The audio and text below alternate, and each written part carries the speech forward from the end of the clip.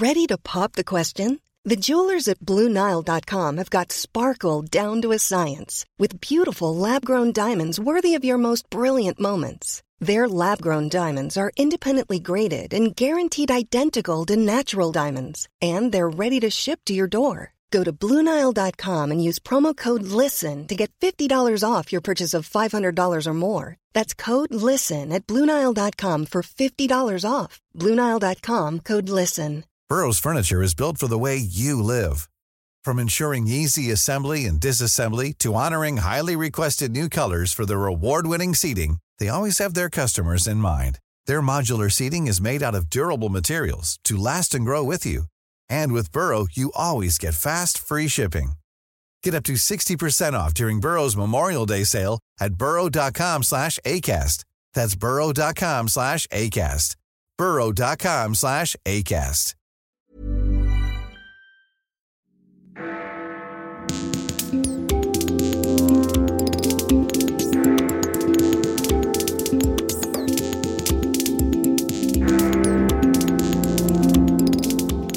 This is Free Exchange from CapX. I'm Robert Colville, CapX's editor.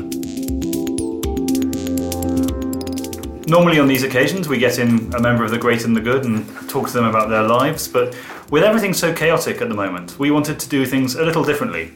CapX's deputy editor, Oliver Wiseman, has been travelling the country, visiting all manner of constituencies to try to get a picture of Britain and its voters. We're going to be talking to him about what he found out on his travels and more generally about what the hell happens next. Ollie, hi. Hi, Rob. So, first question, and it's a big one. I mean, did you spot any of this coming?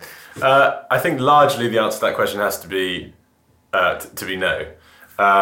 Although obviously with hindsight, like lots of people with hindsight, there were clues. One of which I wrote about on CapX at the end of last week, which was a conversation I had in Wirral West, which is a marginal seat near Liverpool.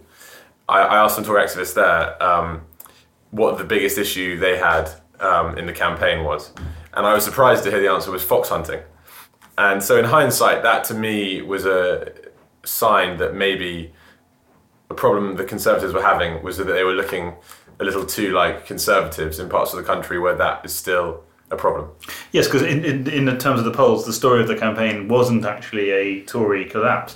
It was the fact that it was a Labour surge, and the fact seemed to be that the nature of the Tory campaign gave people permission to vote for Jeremy Corbyn in a way, or that they feared him less than they feared the same old Tories. Exactly, and I think related to that is the maybe the Tories assumed that lots of Labour voters, because of Brexit, Labour voters who voted to leave, that it was going to be much more of a kind of automatic process to vote Conservative than in the end it was. And for example, we saw on election night it looks like the UKIP vote didn't go nearly as it didn't break back to the Tories in the way that many had assumed, and obviously the Tories had hoped, and actually Labour. Lots of people just voted UKIP and then went back to the party they were voting for before. Although I've seen data which has suggested the Tories actually got the preponderance of UKIP votes. It's just they picked them up in... So, I mean, one of the places you went to is... You went to places like Chesterfield and Ebbw Vale, and places which have been sort of Labour for generations, that they seem to pick them up quite easily there. Yeah. But the problem was that these were not marginal seats. Right. These were places with lots of Labour Leave voters where there are just lots of Labour voters, full stop. Yeah, and I think that's another problem, and obviously it's easy to say this with hindsight, but clearly a mistake the Conservatives made was to assume that the marginals were in the bag, the very marginal seats were in the bag because Corbyn was so unelectable in their view, and therefore look further afield to these places where there are big Labour Leave votes. And in the end, they didn't get those votes, and they didn't have a strategy that would work for the marginals either. So, and that's why they ended up losing seats. Yes, although, I mean, talking to people within the Conservative campaign, there's a feeling that beyond Corbyn's own personal appeal and the rallies and all the rest of it, there wasn't a great Labour campaign out there. It didn't seem like I don't know what you found on the ground, but there weren't. I think that rings true. But I was going to say another piece of reporting that had a kind of clue in terms of the Corbyn side of things this election, which is obviously, as you say, the big issue is actually not so much it's actually the surge in support for Corbyn and Labour rather than the Conservatives necessarily collapsing. When I went to South Wales and ended up talking to these retired steelworkers who they were never going to vote for anyone other than the Labour Party, and they were perfectly happy with Jeremy Corbyn as a candidate. They would describe themselves as socialists, and he was right up their street ideologically. So in some ways they weren't very interesting voters to talk to, except what was surprising was talking to them, and these were all men in their 70s, I would say. All of them had the usual left-wing criticisms of the mainstream media, The Sun, the Daily Mail, and so on, sort of poisoning people's minds. And then they proceeded to say that they got their news from places like the Canary and all sorts of sort of unusual and sometimes less than kind of straight with the truth sources. Those sources were the source for those guys of, you know, some fairly crazy conspiracy theories, and there's a picture they build up in their heads of, you know, election expenses fraud and a few other stories that make the Conservative Party look completely rotten to the core, and also mean that the criticisms of Corbyn don't kind of land. Yes, I mean, and that's one of the interesting things this election, that everyone talked about the Corbyn's youth armada, but in fact, judging by Lord Ashcroft's data, Labour's vote was actually quite high in the sort of 35 to 44-year-olds. You know, it's if there's a generational war, then there's more people on the young side than we thought. And that these, judging by where these people are getting their news from, it's not just people in their teens and 20s reading, taking their news online. The kind of valid criticisms, many of which may be made on CapX of Jeremy Corbyn on issues like terrorism and security, just didn't land, I think partly because of that slightly post-truth kind of mood. I do think that's been a sort of underplayed part of it all. And I was going to ask you more broadly about whether is there still a national conversation? Is there still a national sort of narrative? Because one of the most striking pieces you did for us on the campaign trail was when you went to Christchurch, which is the oldest constituency in the country, and then to Sheffield Hallam, which is pretty much the youngest. And you've got, in one, you've got lots of elderly people wandering around who are actually, many of the people you talk to, they didn't even mind that much about things like the triple lock, because they're all actually pretty well off, and similarly they will leave voting. And then you go up north and you've got lots of young passionate Remainers who are sort of convinced that the Tories have stolen their future. Yeah, and I think those two seats, the point about Christchurch was I clearly got totally the wrong end of the stick, because I spoke to all these older voters perfectly happy to with the social care reforms. This was the day before the U-turn. Perfectly happy with the reforms, and I came back and wrote a piece arguing exactly that this is not going to be a problem for Theresa May. Although actually maybe now's the time to say this, I think that I think there's a myth forming already about the role that U-turn had in the campaign, and I think it's important that the Conservatives don't learn the wrong lessons from it. Specifically, I think that the issue was actually the U-turn rather than the policy itself. You see what I mean? It looked like dithering, and it looked like it was not strong and stable. It was not strong and stable. Whereas actually the policy itself was polled over the weekend before the U-turn, and more people were opposed than were in favour of it. But that was kind of before the Conservatives had really tried to make the case for it, and also it was never going to be this. It wasn't going to be a very popular policy, but it was something they were.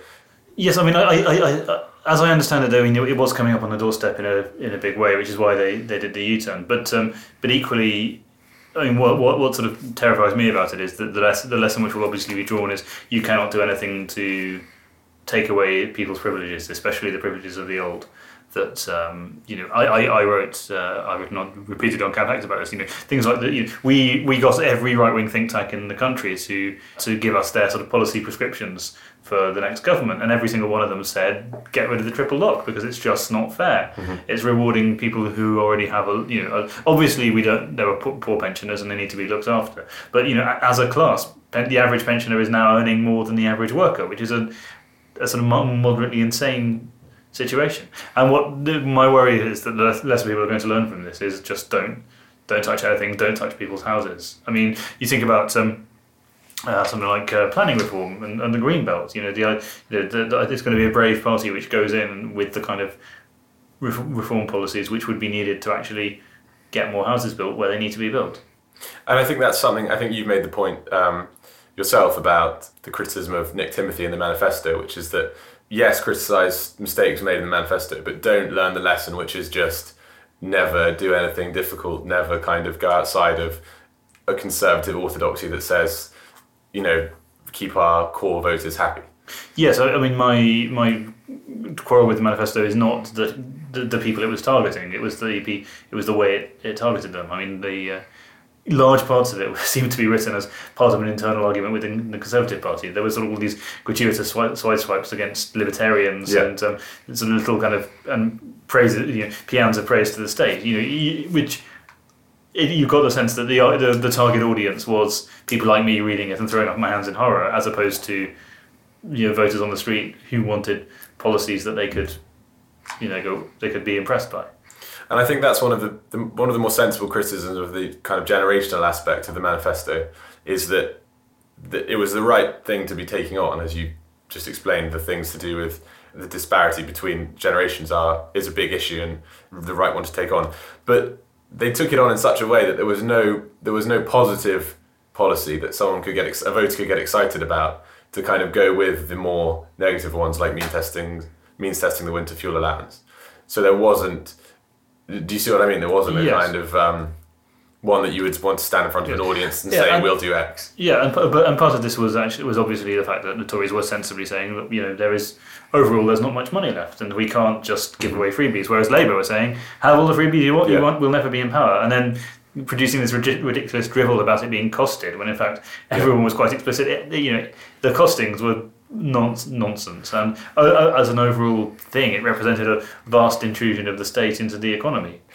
And I think what will probably go down as one of the most kind of criminal aspects of this campaign, probably from the Conservatives' point of view, is that Labour successfully fought that issue of fiscal responsibility to a standstill against the Conservatives. They managed to get to the situation where ours is costed and theirs isn't. That was obviously rubbish, but the Conservatives weren't able to explain to, this is what's worrying for us, is they weren't able to explain successfully enough to the British public there is several leagues different between what we're trying to do with the British economy and government spending and what the Labour Party is planning to do. Yes, and all you got was, Labour are going to give us free tuition fees, and it's costed. And on that point, there's sort of the generational aspect of the election comes in again, because Labour, now we're recording this a few days after the election, and Labour are being described as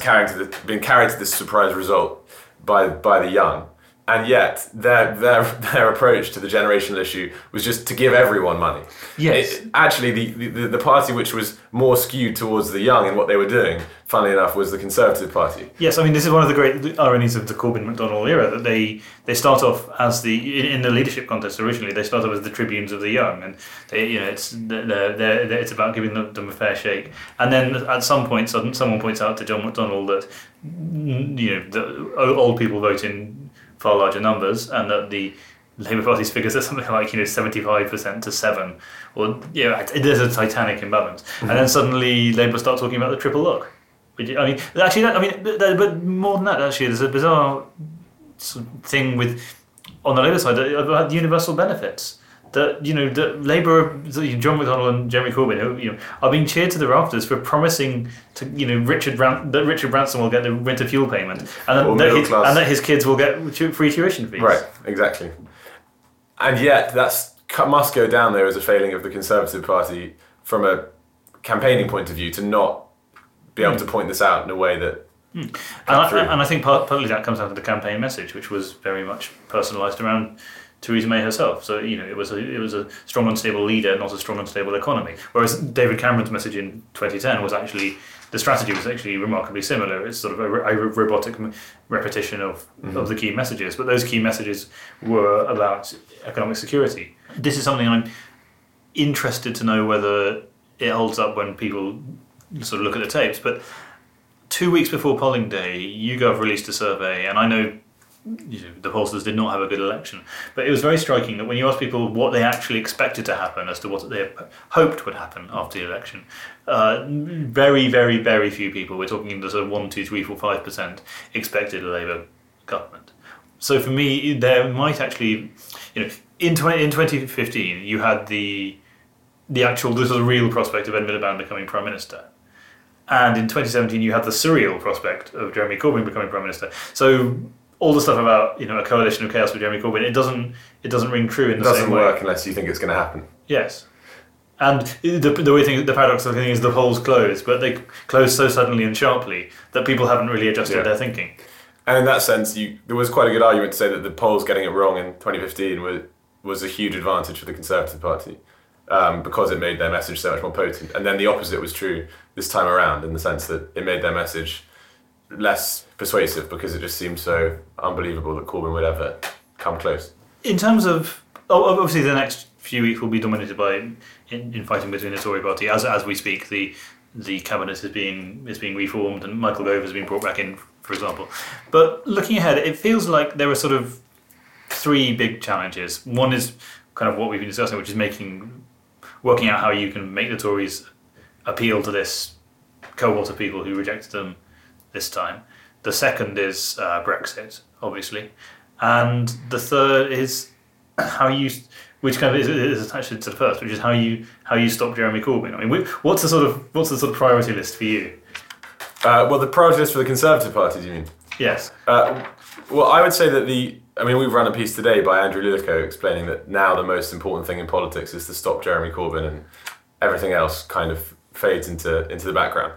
But equally, it's possible to imagine people for whom Brexit is still the key issue. I mean, it was fascinating in them sort of minutes after the election to see John Redwood going on TV and saying, austerity is over, fine, this was an anti-austerity election, but Brexit is still happening and Brexit is what matters. There seems to be people are trying either sort of saying this was a resounding rejection of austerity, but Brexit can continue, or this was a rejection of Brexit, but austerity can continue. Well, I would say that on the Brexit front, reading the tea leaves from this election from a Conservative point of view is actually quite worrying because if you look at the way, as we discussed earlier, the way UKIP voters went and the way these Brexit land seats didn't turn blue in the way they thought. You can come to, let's say, three conclusions, none of which are particularly positive ones from a Conservative point of view. So one is that Brexit in of itself was explained by austerity, and that lots of the discontent that led to that vote was actually to do with Conservative government policy. I think that's a little unfair. No, I'm saying these are the three possible theories. Yeah. I mean, austerity is a response to 2008. Yeah. The second conclusion is that these voters just saw they've already, which I think is the most persuasive, they've already cashed the Brexit check, and they think that they've dealt with Brexit because they voted to leave last year, and that's now done. And then the third theory is that Brexit actually isn't that important to voters, and that they were given the choice last year and they voted to leave, and then they just sort of got back to politics as usual. The reason though I would go through these is because I think it must make you worried as a Conservative minister that if Brexit talks start going badly, how little kind of popular will you'll have behind you, and how little kind of cheerleading there'll be, and how quick people will be to blame you for what happens. I think that's true. I mean, I don't really agree with your view that Brexit, or the suggestion that Brexit wasn't an issue, because I think if you look, there was a very clear correlation. There was a very clear correlation between how people voted on Brexit and how they voted in this election. The problem for the Tories was that the correlation, there were a lot more seats where there were enough angry Remain voters, who sort of swallowed their doubts about Corbyn in order to give the Tories a bloody nose. I mean, I think the position is complicated on Brexit because of the sort of deliberate ambiguity of Labour's case. McDonnell and Corbyn have never liked the EU. I mean, sort of uniquely in British politics, they are people for whom the EU doesn't interfere enough in Britain's economy, as opposed to interferes too much. If you look I spent a very exciting week kind of in the archives going through the collected writings, and McDonnell, for example, writes a thing in 2010 called a Manifesto for 21st Century Socialism, and one of the things he says is that we must reform the EU because it is in the interests of the capitalists, and it's not supporting workers' rights. So we would not have had Brexit if it was not for the fact that Jeremy Corbyn was at the top of the Labour Party, being spectacularly unhelpful to the Remain side to the point of sort of active sabotage. I mean, there is no, you end up in a situation where quite a lot of Labour voters don't know where their own party is on this issue because Corbyn is sitting on his hands and refusing to allow the party machine to do anything. And his speeches on the issue are sort of 90% whining about the EU and 10%, oh yeah, but if you must, I suppose, vote Remain. So there's that aspect. Yet Labour as a whole, obviously, institutionally is extremely pro-Remain. I mean, all the rest of the MPs are, and quite a lot of the voters are. So everyone was saying the problem in this election is going to be that Labour is caught between two blocks. There are the Leave voters in the working class and the Remain voters in the middle class. And what they do very much more by luck than judgment, I sort of feel, is end up in a situation where they're just Leavey enough for the Leave voters. They say they kind of grudgingly swallow Article 50. And in their manifesto it says we'll be leaving the single market. But they are kind of Remainy enough for the middle classes, and so you now have a situation where the Tories are in the sort of have the same problem, which is that they've got a kind of a new Brexity base, but they've also got this sort of affluent, sort of mostly Remainy base, and they're trying to reconcile those. I think it's going to be fascinating over the next few weeks to see what happens with Labour's position on this, because there were two stories doing the rounds today. One is 80% of the country voted for parties which want to leave the single market. The other is that 60% of the country voted against harsh, cold Tory Brexit, right? As hard Brexit has been rechristened. And in fact, I think Martin Howe's quite persuasive on this. There's not hard Brexit and soft Brexit. There's just actual Brexit in which we come out of the single market and customs union and do. And can sign our own trade deals and have the closest possible trade deal with the EU, or there is something which doesn't look like which actually isn't Brexit at all. It's like the Norwegian option where it's very hard to see what we've gained by leaving or what extra freedoms we have, and obviously you might argue that the economic damage of Brexit as Brexit is sufficient that we have to go for that. And I think from the political question that's interesting is the Labour position, I think, like you say, is arrived at by luck more than anything else. And again, is one of to go back to the theme we were talking about earlier, is one of those issues where they basically could walk that line because no one thought they were ever going to be in government. Yeah, I mean, so one of the assumptions I sort of feel people are making in the last few days, which I think is wrong, is that things are going to continue on a straight line. Jeremy Corbyn has whatever your position on Corbyn, can't argue that he hasn't had a very good past couple of months, and there are a lot more people than we ever thought there could be or should be who agree with his prescription, or at least are angry about the same things that he's angry about. The issue is for Corbyn that whenever he goes out of campaigning mode and goes back into the having to run the Labour Party mode, it all goes horribly wrong for him. And maybe he's bought himself some grace because of he's increased the party's number of MPs, which no one thought was going to happen. But at the same time, he and McDonnell and Seamus Milne and the rest of them do have a track record of doing things and taking positions which are spectacularly grating to a large proportion of their MPs, and not even in a sort of this is our sinister long-term left-wing hard left plan to take over the party kind of way, just because we're not very good at this kind of way. Well, I think also the other thing they have to deal with now is the fact that the Labour critics of Corbyn will not be happy with the strategy of let him fail and then step in, because clearly yes, I mean, it was notable during the election that they were, the Yvette Coopers and Chuka Umanas and of this world were absolutely nowhere to be seen. Yeah, so there's the problem of the Labour MPs, the problem from Corbyn's point of view of his internal enemies within the Labour Party now feeling like it's actually a tougher fight than maybe they thought it was a few months ago. And then there's the other problem, which is just one of expectation management. I mean, I think part of the issue of this campaign is people just had such low expectations for his campaign that just being a sort of functioning politician was seen as him having a great day. And so now he's going to be held to a higher standard, and we'll see what happens. Yes, I think that's right. I mean, I don't think we can sort of underestimate the difficulty the Conservatives are in. And one of my worries is it's not just about Brexit. It's about everything. That we'd already seen in the Cameron and Osborne days, and under May again, that it's not just the public who are fed up of austerity. Many Conservative MPs seem to be, at least when it affected their voting basis. I mean, there were things that that Cameron and Osborne couldn't get through because the Parliamentary Party wouldn't wear it. And then at May's very first budget, Hammond comes up with the national insurance rises, which only affect a small slice of the population. And are a breach of the manifesto, and they have to drop them in quite a humiliating fashion. There are other things like grammar schools or whatever, Heathrow expansion, social care, essentially all of the great challenges of the day where you might need to do something which is going to upset quite a lot of people. Public sector pensions, you can list off the top of your head, almost a few dozen of these, and none of them can now happen. And Andrew Lillico says in his piece on the priorities to stopping Corbyn, if the price for this is 5 years of Queen's speeches which contain nothing but a promise to clean some rat-hole covers, then that's fine.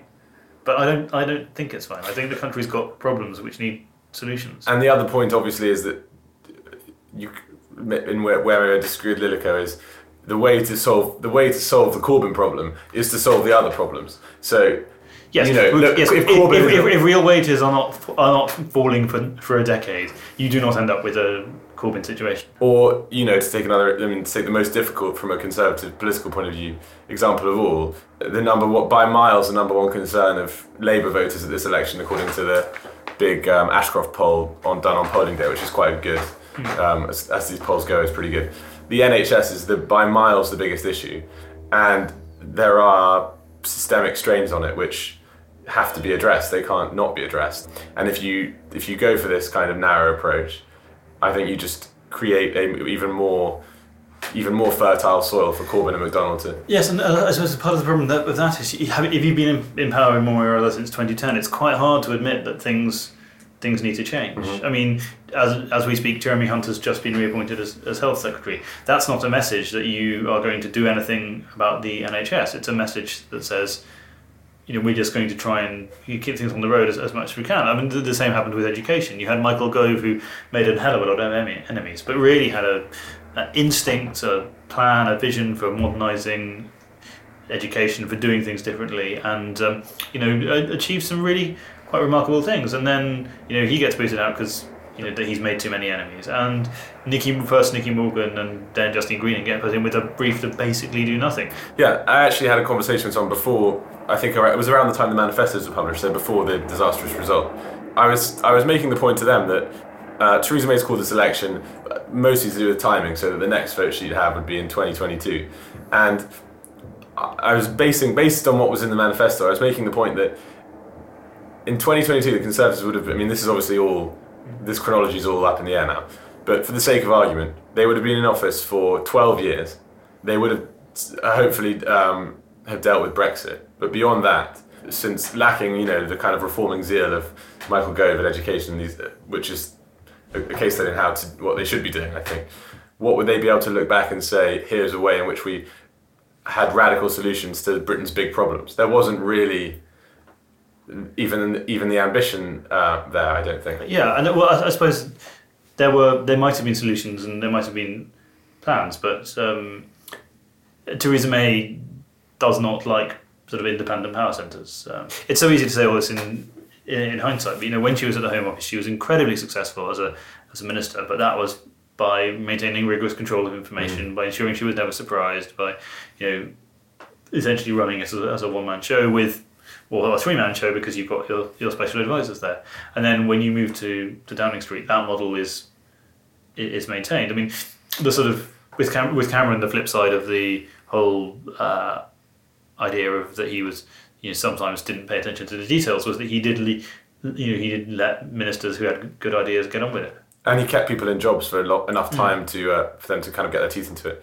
And of course, the problem with the Home Office, which was where Theresa May, most of her experience as a minister is that that's a kind of damage limitation job by definition. It's about keeping things under control.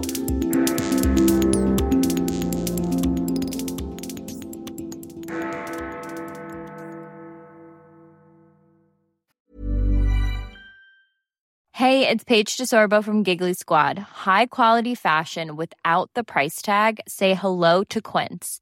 I'm snagging high-end essentials like cozy cashmere sweaters, sleek leather jackets, fine jewelry, and so much more. With Quince being 50 to 80% less than similar brands. And they partner with factories that prioritize safe, ethical, and responsible manufacturing. I love that. Luxury quality within reach. Go to quince.com/style to get free shipping and 365-day returns on your next order. Quince.com/style. Hey, it's Ryan Reynolds, and I'm here with Keith, co-star of my upcoming film, If, only in theaters May 17th. Do you want to tell people the big news? All right, I'll do it. Sign up now and you'll get unlimited for $15 a month and 6 months of Paramount Plus Essential Plan on us. MintMobile.com/switch. Upfront payment of $45 equivalent to $15 per month. Unlimited over 40 gigabytes per month. Face lower speeds. Videos at 480p. Active Mint customers by 531.24 get 6 months of Paramount Plus Essential Plan. Auto renews after 6 months. Offer ends May 31st, 2024. Separate Paramount Plus registration required. Terms and conditions apply if rated PG. I'm Sandra, and I'm just the professional your small business was looking for. But you didn't hire me because you didn't use LinkedIn Jobs. LinkedIn has professionals you can't find anywhere else, including those who aren't actively looking for a new job, but might be open to the perfect role, like me. In a given month, over 70% of LinkedIn users don't visit other leading job sites. So if you're not looking on LinkedIn, you'll miss out on great candidates like Sandra. Start hiring professionals like a professional. Post your free job on linkedin.com/people today. So I guess the big question then is, where does this leave people like us? So CapX's job, its mission, its sort of purpose is to make the case for free market policies of the kind that actually deliver prosperity.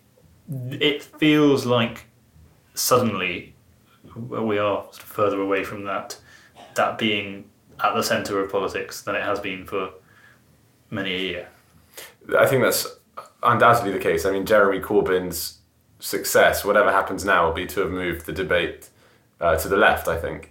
Yes, but we were sort of with the complicity of Theresa May. Yes, because in waging this civil war with their own party, they actually ended up accepting, essentially not a Ralph Miliband, but an Ed Miliband kind of vision of the role of the state, at which point there's not much between what you're promising and what Corbyn is promising until you factor in who Corbyn is and what he has always believed. Exactly, and I think that comes down to a kind of internal debate within Tory modernisation in terms of what that should look like, which is a whole other conversation. But briefly, I think what the kind of Osborne-style modernisers got right that maybe Theresa May got wrong is you shouldn't just be mimicking left-wing policies, but you should find a vocabulary that is all about opportunity and more individualistic in its and market friendly in the way it sells policies that are proven as kind of things that deliver prosperity for people. But your bigger question about how kind of CapX does its job to make clear that these ideas are the right ones, however, even if they're becoming less fashionable. I mean, the best thing to do would be ask you the question, which is that do you think maybe the first thing to do is to sort of make sure we learn the right lessons from this election and not get carried away with the analysis and sort of, as I was saying earlier, go back into kind of like the Conservative Party goes back into its shell and sort of and retreats from kind of the big questions of the day. Yeah, and so I mean, obviously, to give Brexit as an example of that, I voted Remain because I thought we've discussed this privately before, that I was a 52-48 Remainer and you're a 52-48 Leaver, that I accepted every criticism of the European project, but just felt that the dislocation would be too much. But then my theory is that once you've then actually gone for Brexit, you need to go for Brexit. In particular, you need to have the ability to sign your own trade deals, to try to make your economy more competitive.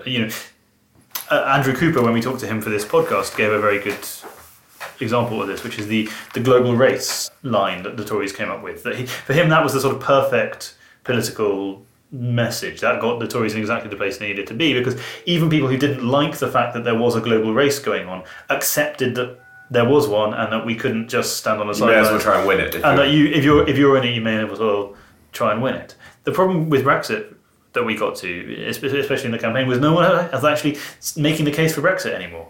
It was as if we had the decision the people that decided, and then whether you supported Brexit or not was a kind of a test of your virility, and almost of your patriotism. The whole "crush the saboteurs" line.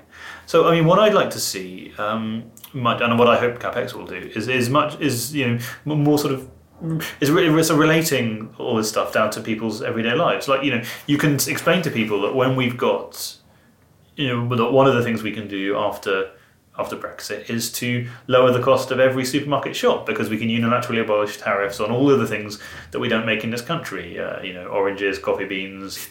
In the vast sweeping range of agricultural products, there are a hell of a lot which we will never produce in this country, and there are various other products like that. So why not just unilaterally say, here is a Brexit bonus for everyone. We're taking the cost out of this. That's and the argument against that is that that robs us of leverage and trade deals with other people. But we are depending on where the exchange rate now stands, we are in the top 10 economies in the world. People are going to want access to our markets, and in a way, and that's not going to I don't think that's going to queer the pitch on that. And clearly, one of the hazards we face now is that because of this election, we go into this kind of damage limitation approach to Brexit, where the potential problem with that is you have none of the benefits of the freedom of being outside the EU, but you also don't capitalise on the benefits of being within the EU, and you're in this no man's land. There's a sense among some people that what's happened, the Brexit now is moving away from migration control and more towards business and the economy, which I'm perfectly happy with. But then there are millions of people who voted for Brexit who wouldn't be happy with that. You can see people like Nick Clegg popping up already with things which are essentially EU membership, or not even EU membership, like David Cameron's deal. He's basically now proposing this as a brilliant, innovative solution. And when that was offered to the voters, they spat in its face. Yeah, and to go back to the original point, what's true of Brexit is true of lots of other policy areas, in the sense that you should be making. There's the sort of radical liberal case for reform on various different things, and again, the hazard that we might fall into after this election is this kind of cautiousness where it's about it's a sort of triangulation that it sort of gives Corbyn voters some of what they want, but and because it does that, it doesn't deliver the kind of rises in living standards and so on that we actually politicians should be worried about. Yes, I think that's right. But I think if there were wonderful policies sitting on the shelf which were both cheap and popular and were going to solve all Britain's problems, there's a reason they're not sitting on the shelf, because someone would have imposed them by now. Talking Corbyn's language is a mistake, but talking to the people who were sort of won over by him is not. You have to speak to those people, and you have to explain to them why they're wrong. But you also have to offer. It's not just enough to say that he's going to wreck the country, even if he is, because we've just tried that and it didn't work. So it has to be, and here's how we're going to make your lives better, which kind of takes us full circle back to the manifesto.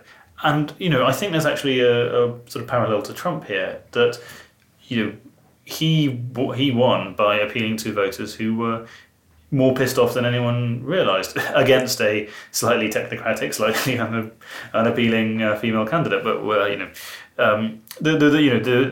Corbyn's sort of mass rallies, the sort of the people buying into him. There's a real parallel there, and I think just as in the States, the Democrats aren't going to get anywhere until they work out what they've got to say to those voters beyond "you're idiots." The Tories need to do the same thing. But yes, Trump won and Corbyn didn't, but Corbyn still got many more votes than anyone thought he could. So I think there's a real challenge, and ultimately, the only way of fixing things is to build an economy which delivers. And another parallel between the two, which is particularly mystifying if you're trying to combat them, is that they seem to have this quality of the criticisms that should stick don't stick, and that kind of political gravity doesn't appear to apply to them. So everyone assumed that Corbyn's IRA sort of past and so on were calling the Falklands War a Tory plot. If anything was true in politics, it was that he was going nowhere because of those things. And yet And the Tories tried it relentlessly and were very frustrated in their focus groups and so on, apparently, that this just didn't seem to stick. And actually, there was something Trump-esque about Corbyn's completely delusional defence of his IRA history, which is painting himself as this kind of Nelson Mandela figure that, well, not Nelson Mandela, but, you know, this integral part of the peace process. Well, first of all, it was I never met the IRA, and then it was, yes, I did meet the IRA, but only as part of my constant efforts to bring peace to the Irish Republic. Brackets, that's not true, by the way. Which is just the sort of, you can imagine the same people that sort of voted for Corbyn. Or John McDonnell saying, I am a Marxist, and then saying to Andrew Marr, I'm not a Marxist. And he goes, well, what about, we could have been Andrew Neil, let's cue the tape, here you are. Yeah. And this... But that's Donald Trump. Exactly. But I think in the British context, this is something I wrote about sort of throughout the campaign. The Tories had this structural problem that they are seen as the nasty party, a phrase popularised by Theresa May. I mean, if the Tories had a team around Theresa May who were even a tenth as extreme as Labour, who had even a tenth of that backstory, they would be. The idea that they could be in the cabinet would be laughable. Yeah, and Labour still have this huge electoral advantage going for them, which is this kind of monopoly on good intentions, basically. That at least in the it's not true, but I mean in the public's eye. And the great, you don't know what you've got till it's gone. Cameron was resented by quite a lot of people in the Tory party, but what he did do was fairly relentlessly to try to convince ordinary people that the Tories were on their side and that they had policies that would make their lives better, which is what it comes back to. You can argue about the specifics of those policies, but it's hard to see a situation in which the Tories win votes by saying that they're going to legalise fox hunting. It's fairly axiomatic that in places where they care about fox hunting, people are already going to vote Tory. And likewise, it's equally hard to see a situation where, sad to say, where the Tories win votes by saying we are going to deregulate the economy, we are going to strip away, we are going to make Britain the most competitive dynamic economy in the world by implementing the Beecroft report, say, because many of the things which get you to the right place in 10 years' time are not things which people like to do in the immediate term. And actually that's the big lesson from Cameron and Osborne, is that the most important policy for the country, which was balancing the books in 2010, they were acutely aware of how this was actually the quintessential evil Tory policy, cutting the size of the state. I mean, in voters' eyes, that is. And so instead of trying to ignore it, they tried as hard as they possibly could to make a virtue of it and try and make a case and successfully sell that to the public. Although it might, for me, even that that was a successful strategy, but at the same time it gave up ground, and which maybe we're seeing happening now, because there was never an attempt to really say that austerity was always accompanied by messages of regret, and electorally that was probably the right thing to do. But at the same time, there was never any sense of actually, we probably are spending too much, and we can do better with the fact that the Tories have cut the number of civil servants in this country by tens of thousands, and contrary to the predictions of left-wing economists, employment has absolutely gone through the roof. That's a triumph for the ages. The Tories. But that's the Tories cut welfare benefits, yet more jobs.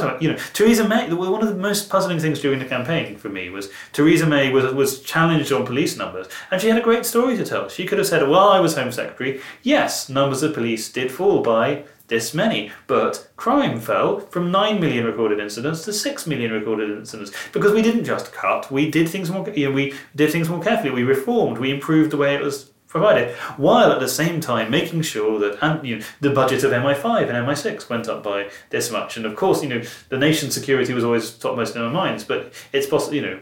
There was that story to tell, and they didn't. She didn't do it. They effectively accepted the idea that spending is good.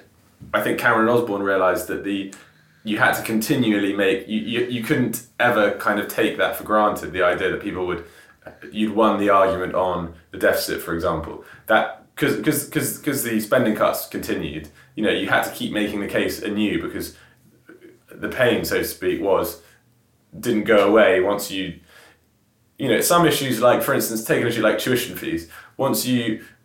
Maybe this election proves this wrong, but once you get it through Parliament and the change happens, within a few years people kind of accept the new normal, and you don't have to keep making that case anymore. Something like spending cuts is an ongoing thing where you have to... True, but I suppose I'm positioning a counterfactual, which is if spending cuts have been sold in a state of, that these are not only necessary but can also be good, I wonder whether we would have seen quite what we have had over this election campaign in particular, which is that for anything that is wrong with the public, anything that's perceived to be wrong, people want to spend more money. The solution to terrorism, spend more money on police. The solution to tuition fees, spend more money. But to go back to your point about Theresa May, isn't the obvious answer that Theresa May doesn't agree with you? I mean, she's the wrong kind of conservative to be saying. It's not that she wishes she could say the state needs to be smaller. She actually just doesn't want it to be smaller, and maybe that's the problem. It's not a messaging thing. It's an ideological thing. Yeah, I mean, I think that's possibly true. I mean, someone did say to me that the thing to understand about Nick Timothy is that he is essentially Michael Heseltine with a nicer beard. So, I think this actually sort of brings us to a conclusion. If you look at the state of British politics, if you look at the pressures on it, the demographic pressures, the sort of the direction spending is going, the direction, the people. John Curtis, who we interviewed for this podcast, said that public opinion is counter-cyclical. That after a while of having high spending, people start to worry about that they're paying too much for it. After having a while of low taxes, they tend to worry about the state of public services. And it sort of feels like we're now we're at the point in that curve where people are more worried about the state of public services than they are about the size of the state. Except that, we would argue, in the long term, the best way to get good public services is to have a larger economy, which was a point David Cameron was quite good at making, and Theresa May actually, kept that line from 2015. So and so the question is how, in this and this is a sort of open question, but the task really is to work out how we go about making the case for sort of market-based reform, for shrinking the size of the state, for all of the things which we think we know will lead to longer-term prosperity.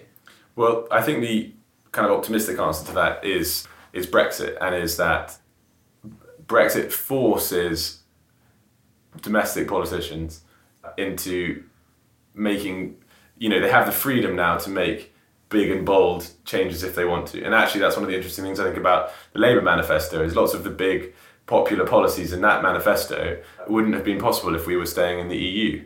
Brexit, if you like, has the potential to be a kind of the perfect opener into a new conversation about the exciting new things we can do to improve our economy or our public services and so on. And so even though at the moment things look quite bleak from our point of view, perhaps that's the kind of there'll be a kind of bracing experience which will kind of force people towards those kinds of policies. Yes, or we'll end up with left-wingery beyond the dreams of... maybe I'm being too optimistic. Well, on that optimistic and pessimistic note, Ollie Wiseman, thank you very much. From next week, we'll be back to our regularly scheduled programming. In the meantime, thank you for listening, and we'll see you next week.